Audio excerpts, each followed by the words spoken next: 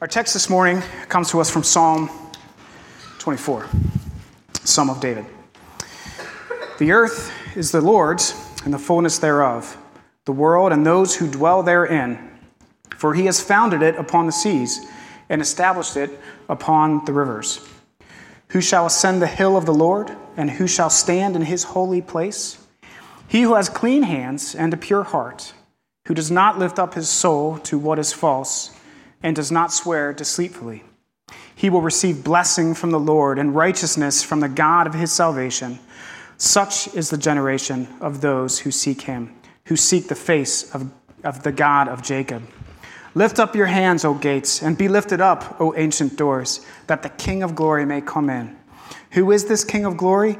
The Lord strong and mighty, the Lord mighty in battle. Lift up your hands, O gates, and lift them up, O ancient doors, that the King of glory may come in.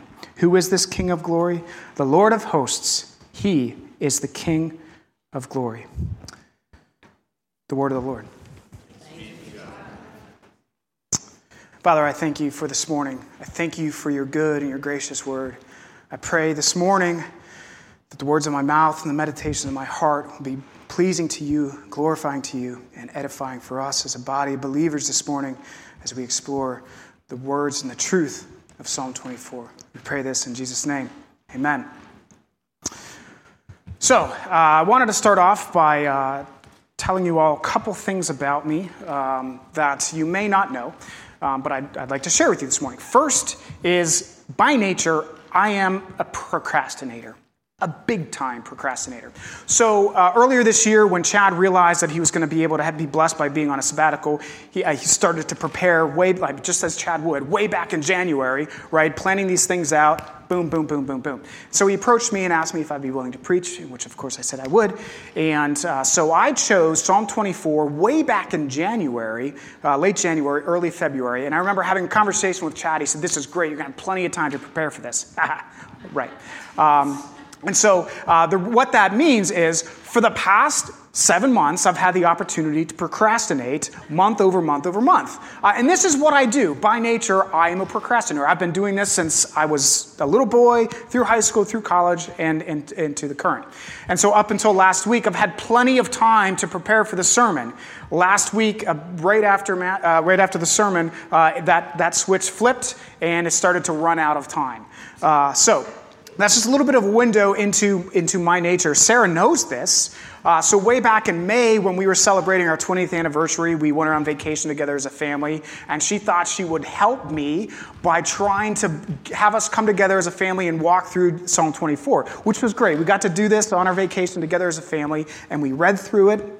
And I remember having that conversation that one night, going through the 3 different sections of this psalm, and I remember thinking distinctly, this is going to be great. This is super easy. 3 different, very clear sections of this psalm. You've got a declarative nature in the first section, an interrogative. I'm using big words that Chad uses here. So we've got declarative, interrogative, and then we've got an imperative at the end. I thought I was set. The second thing that you need to know about me is I love stories. I love to read. I love movies. And what I like the most is when there's a point in a story or the point in a movie where everything changes on its head. And everything that you've seen or read up until that point comes into a new light. And you will never be able to see it in a different way again. And a great example of this is a TV series that I've been watching. When it came out, and now we're watching with our families. It's the story of Lost. Okay. Now, I remember Chad once preaching and he gave away the surprise ending on a movie, but he said that there was a 10-year statute of limitations on ruining movies. So I think I have about a 9-year statute of limitations of ruining something on a TV show. So if you don't want to hear this, you can cover your ears and run out of the back, but come back and you'll be respected for that. But in the third series, in the third season of Lost, actually, let me back up. Lost is a story about a plane crash. 21 strangers on a plane, and they crash into the Pacific Ocean on an island, and they don't know anybody, and it's all kinds of weird things going on. But the story is told through a series of flashbacks on the different lives of all these 21 different survivors. And you learn new things about the survivors through the course of the seasons and all the episodes based on a series of flashbacks. At the end, the season finale of the third season of Lost, you start to see some flashbacks of the main character. His name is Jack, who's a surgeon, and he's kind of the leader of these groups. You start to see a series of flashbacks that are very uncharacteristic of this man, Jack, who is normally a very bold, embrazened leader who can lead through any kind of peril or tragedy that might be coming on in the island. And you see this where he is just undone. And he has just lost all hope, and he is in a very, very bad place within his life. And this is very uncharacteristic of this particular character. At the very end of that episode, you realize that it wasn't a flashback that we were seeing, but it was rather a flash forward in time. And so for 3 years, all we had ever seen were these flashbacks where we learned about these characters, and the producers of the show flipped that on its head, and we saw something in the future. And now you can never look back on that episode and see it again for the first time, not knowing that it's been changed. And I say that because when I first read Psalm 24, I saw it very clearly as 3 sections. Now, you may have heard other folks call these things different names: strophes, stanzas, and that might be true. But from a lay perspective, these are just called sections. So 3 different sections of this psalm. I saw them as declarative, I saw it as interrogative, and I saw it as imperative. But I've realized through going on this and through studying the psalm more and more that there's much, much more to Psalm 24. And I hope this morning you will see that as well. So let me start off a little bit by introducing some backdrop and some context of Psalm 24. First of all, what we know of Psalm 24 from Jewish tradition, which is supported by the Septuagint, is that this song was sung every Sabbath morning during the wine offering that was made at the synagogue and the tabernacles. We know this in part from tradition. The Septuagint says this because it adds in context for the 7th day of the week. The backdrop of Psalm 24 comes to us from 2 Samuel chapter 6. And I'll read this here. It says, David again gathered all the chosen men of Israel, 30,000. And David arose and went with all the people who were with him from Judah to bring up from there the ark, which is called by the name of the Lord of hosts, who sits enthroned on the cherubim.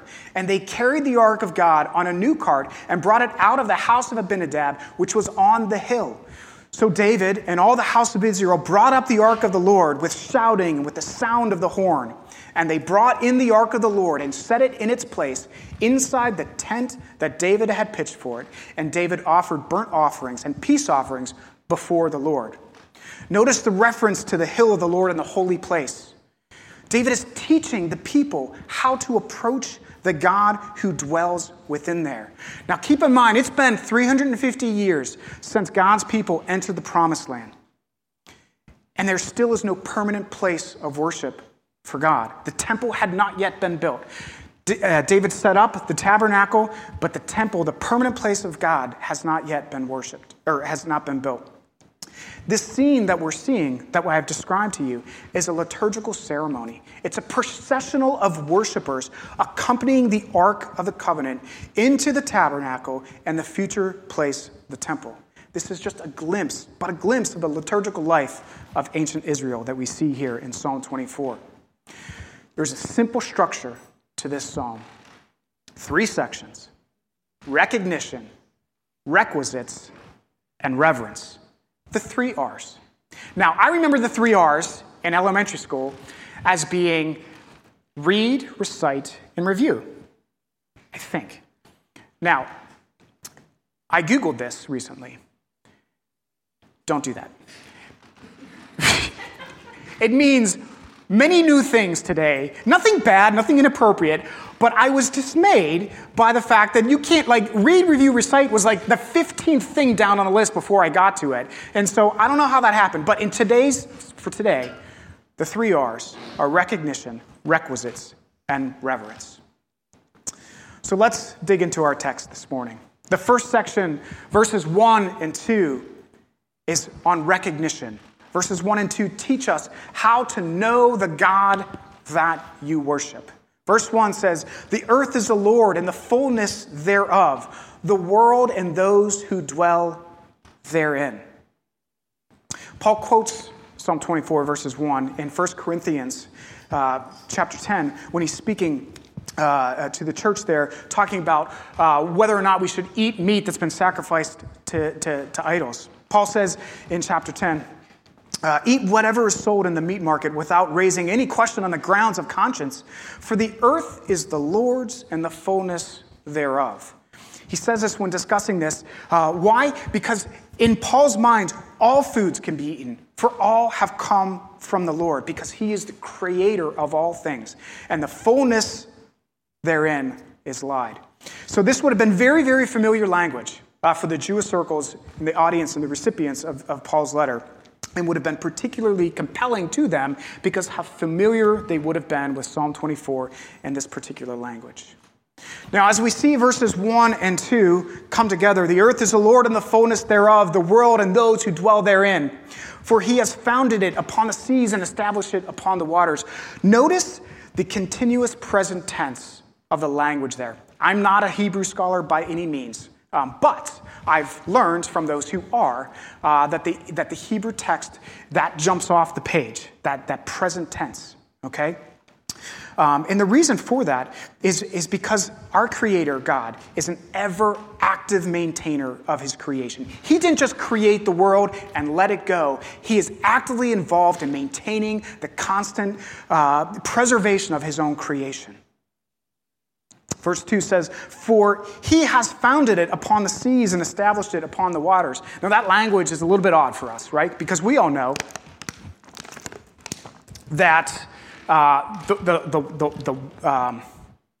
land, the dirt, doesn't float on top of the water. The water floats on top of the dirt. And David knew this as well, okay? This language is a poetic image of the solid earth rising out of the waters. Okay, this language is meant to be theological, not geological.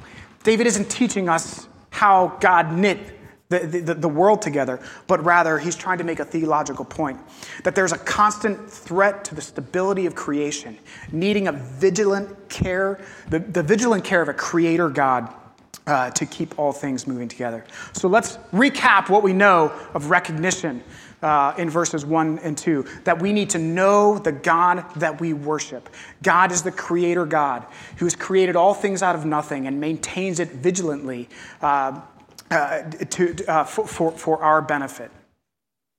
Moving on to the second section here in verses 3 through 6. I call this requisites because this is how David is teaching us in verses 3 through 6 how to know how to approach this creator God that has created everything out of nothing and maintaining his creation. Okay? You just don't walk up and enter into God's presence, right? So David is teaching us how to do this. And he does this through a series of rhetorical questioning and answering. Verse 3 starts off with a question. "Who shall ascend the hill of the Lord, and who shall stand in his holy place?"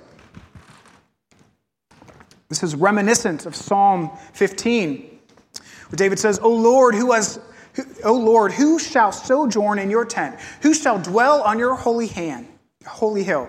He who walks blamelessly and does what is right and speaks truth in his heart. This word translated from Hebrew, the who, occurs 4 times throughout Psalm 24. We see it 2 times in verse 3, who shall ascend, who shall stand. We see it again in verse 8 and verse 10, who is the King of glory and who is the King of glory. This repetition of this word highlights the relationship between the worshiper and the one who shall be worshipped. We are called to ascend and to stand. This is a deliberate journey for all those seeking God to converge on a specific vantage point with other believers and other seekers to stand before the throne. The question, who shall ascend the hill of the Lord, and who shall stand in his holy place, is answered in verse 4 with this amazing declarative. He who has clean hands and a pure heart, who does not lift up his soul to what is false, and who does not swear deceitfully. These are 4 characteristics of one who is worthy to worship the true Creator God. These 4 characteristics start off with clean hands. Clean hands is a representation of someone who is physically doing the right things. So David is starting off with something that we can see, something that is objective, is tangible. We can see someone who has clean hearts. This is reminiscent back to 2 Samuel as David is bringing the ark up to the city gates of Jerusalem. And Uzzah, I believe is his name, I might have pronounced it wrong, but as the ark was slipping, he put his hand up to touch the Ark of the Covenant, and God struck him dead because no one who was unworthy and unclean could touch the ark because of our unclean hands. So the first characteristic of one worthy of the worship and of the one true God is clean hands and outward purity. The second characteristic is a pure heart, the inward purity. We might be able to see the clean hands, the physical deeds of man, but you may not be able to see the inward purity of a pure heart. There's only one other place in the Old Testament where this is mentioned in the specific language of a pure heart. It's in Psalm 73. Truly God is good to Israel and to those who are pure in heart. The parallel here is Israel, but the concept is still the same. Inwardly, there has to be a purity of heart. The third characteristic, this man does not lift up his soul to what is false. He's loyal. He's loyal to the Creator God who is maintaining all things. And he does not swear deceitfully, the fourth characteristic. He has an inward integrity. So we see clean hands, pure heart, does not lift his soul up to what is false, loyalty, does not swear deceitfully, has integrity. There's purity of action and purity of desire, both together. It's not just our outward pure actions, but we have to approach with an inward pure heart as well. What is required here of Israel in Psalm 24 and Psalm 73 is also required of us. We have to have purity in thought, in word, in deed, and loyalty to the one true reigning God. Now, does this suggest that we qualify to be this true worshiper of God on our own merits? Because here in Psalm 24 and verses 4, there's no mention of a prerequisite of faith or calling upon God. And the answer, of course, is no. This presupposes faith. Only one with true faith will have this purity of action and desire. This language, in my mind, foreshadows what we see in Matthew 8, where Jesus is speaking to the multitude and the peoples in the Sermon on the Mount, where he says in one of the Beatitudes, "Blessed are the pure in heart, for they shall see God." These are clear characteristics of a true worshiper of God. If that's the case, what do we see in verses 5 and 6? Verse 5 says, "He will receive a blessing from the Lord and righteousness from God of his salvation." Let me re-say that again. He will receive blessing from the Lord and righteousness from the God of his salvation. It does not say this man, this worshiper, is righteous in the sight of God. The principle here is that what is impossible for sinful man to do on his own is ultimately received as a gift from the Creator God who reigns. Such is the generation of those who seek him, who seek the face of Jacob, in verse 6. This Hebrew language, such is translated in verse 6, also in verse 8, and in verse 10, once again highlighting that relationship between the worshiper, us, and the Creator God who is to be worshipped.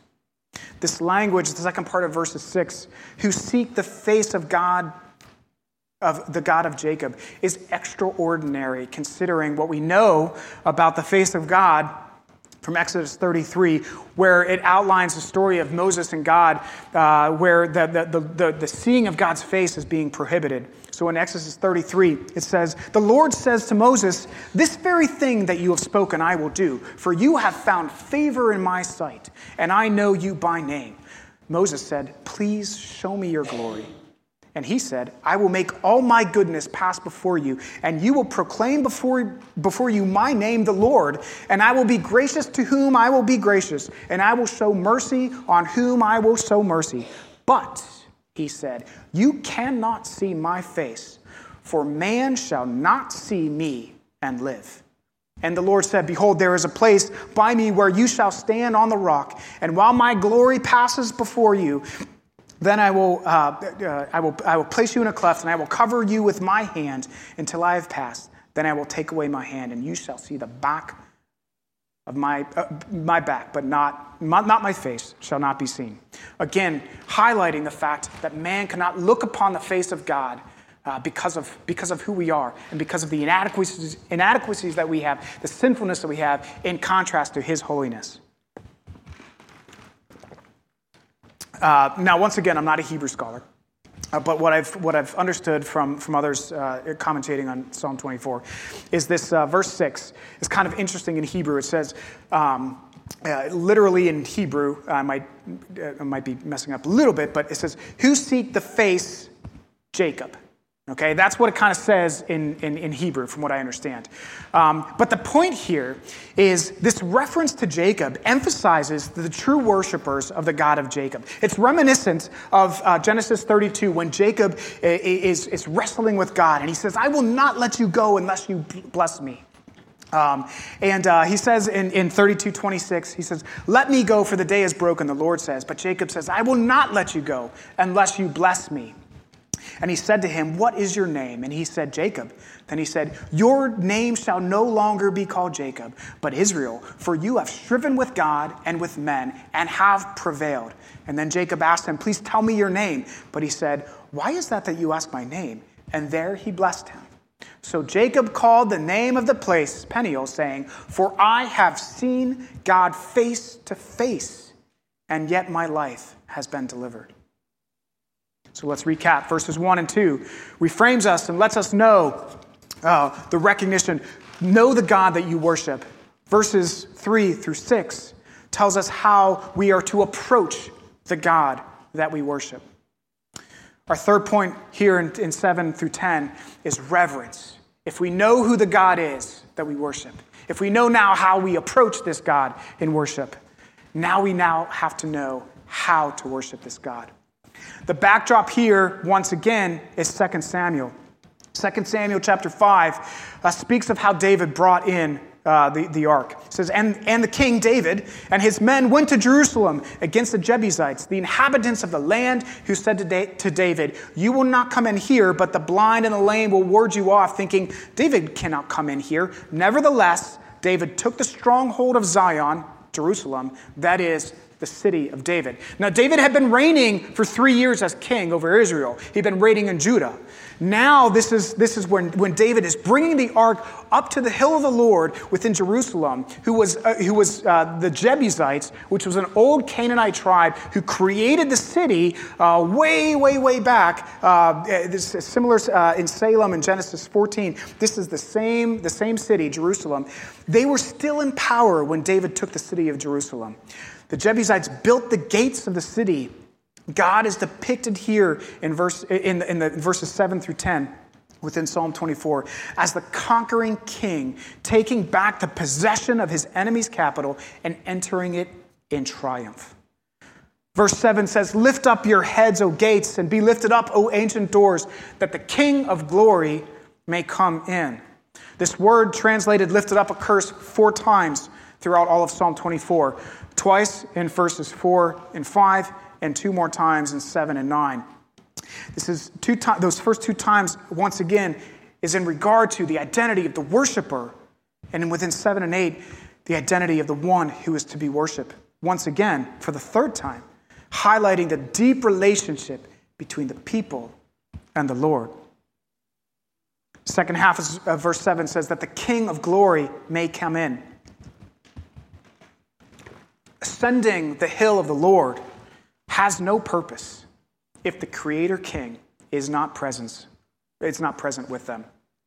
In Exodus 33, Moses says to the Lord after the command for him and the rest of Israel to leave Sinai, "If your presence will not go before me, do not bring us up from here."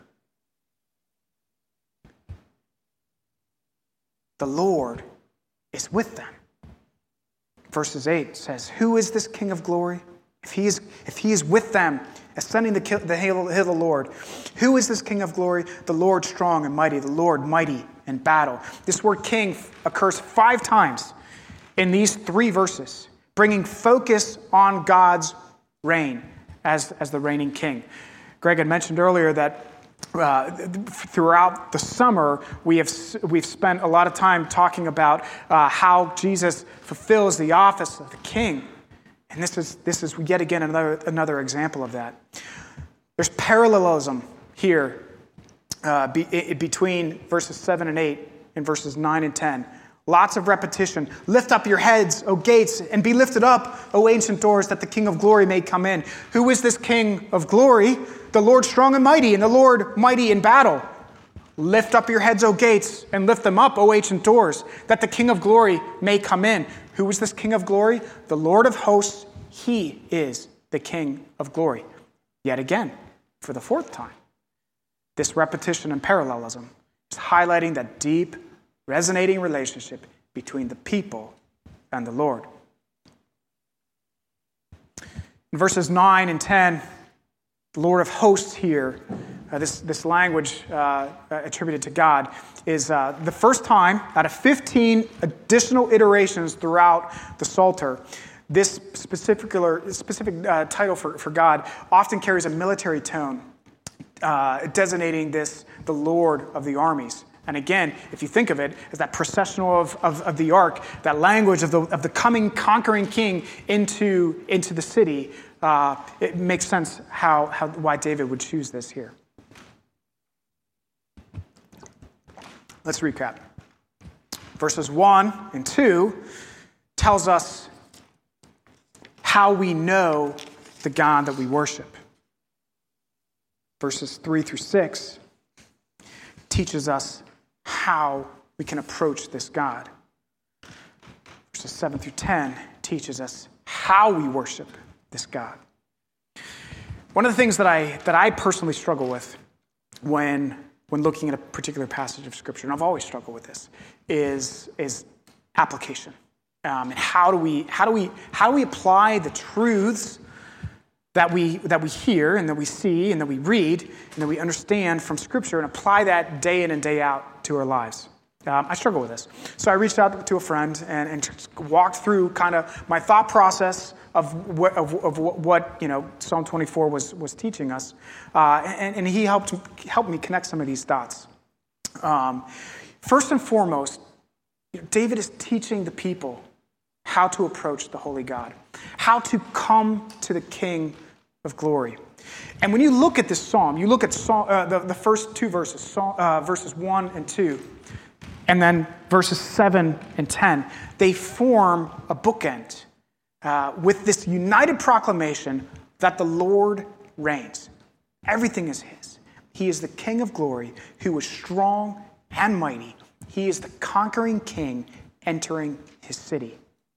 So therefore, when you look at the question that's posed in the middle, who shall ascend and who shall stand?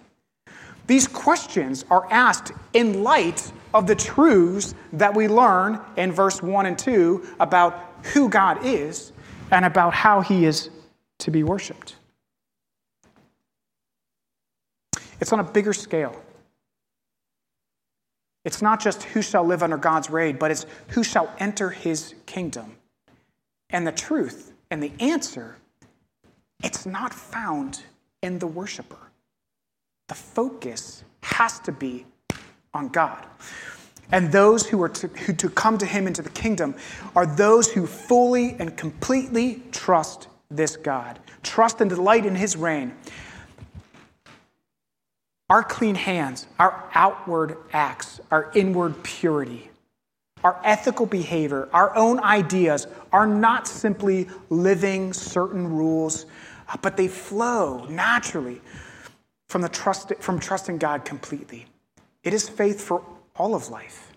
This parallelism that we see in verses 3 and 8 through 10 points to the central theme of the Psalter. Blessed are all those who take refuge in the King who reigns. Psalm 24 demonstrates that life under God's rule, with its concepts of blessings and righteousness, we see that these truths are not just present for the Israelites in that day and time, but we also see this when Jesus is teaching on the Sermon on the Mount. Each of the Beatitudes begins with that term, blessed. Psalm 24 and the Sermon on the Mount show us that our ethics come from what we have seen of God. Matthew 5:8 says, blessed are the pure in heart, for they shall, what? They shall see God. So, knowing these truths, when we think about how we can apply this to our lives, how do we live in a way that is one of trust in the God who reigns? I think to answer that question, in part, you have to look at what we can't trust in. We can't trust in nations. We can't trust in people. We certainly can't trust in our politicians, our bosses, our neighbors, our 401ks, any of these things. We are to be formed as people who are disciples of God, those who trust Him and Him alone. We are not disciples of men who trust on them for our own framework. We cannot be those who lift up our souls to what is false, back in verses 3 and 4. Even though we do that all too often. Oftentimes we put our loyalty and our trust and our integrity in things that are not of God. That's the problem. We don't fit the description here in this psalm. We need something outside of ourselves. We need Jesus. We need our sins covered. 2 Corinthians 5:21, for our sake He made Him to be sin who knew no sin, so that in Him we might become the righteousness of God. We need to really trust in the sovereign reigning Lord. Trust in the one who gave Himself for our failures to conquer and to overcome. So where we failed, He did it for us. He truly is the conquering King. But some of it was done with sacrifice. The blessings that we see here in verses 4 and 5, the blessings of finding acceptance from God, is from God's grace, His justification, and His salvation, which comes from Christ's righteousness, not our own. His righteousness that is imputed to us, and our sin imputed to Him. So coming full circle back to why I love great stories, and great stories with a twist. Because once you see things in a new light, you'll never see them in the old light again. So now, when I read Psalm 24, I'm reminded of the image from Matthew 21 of the Creator King riding into the city on a donkey into Jerusalem, surrounded by the masses, the people shouting, Hosanna to the Son of David, blessed is He who comes in the name of the Lord, Hosanna in the highest. The crowds ask, who is this? And they answer, this is the prophet Jesus. Remember what I said a couple minutes ago? The righteousness imputed to us. That wasn't just done on its own. It was done through sacrifice. So in just 6 short chapters, after the people are singing the praises and hosannas to Christ, the crowd is saying, let Him be crucified. I think we focus too much oftentimes on what we need to do. Clean hands, purity of heart, not being loyal, having a heart of integrity. We focus too much on what we need to do, and we don't focus enough on the truth of who God is, the reigning Lord, on His characteristics, His holiness, His graciousness, His mercy, His compassion, His righteousness, His steadfast love. So when you look at this song, it all points to the Lord. And our response to those simple but profound truths So let us be the people who seek the face of the God of Jacob, who seek him fully and seek him completely. Amen. Father, I thank you. I thank you for the truths that we learned from Psalm 24, on who you are, the creator God of the universe, the sustainer of all creation. And because of that, how we must approach you with awe and with reverence, and how to worship you because you are the King who truly reigns. I pray this in Jesus' name. Amen.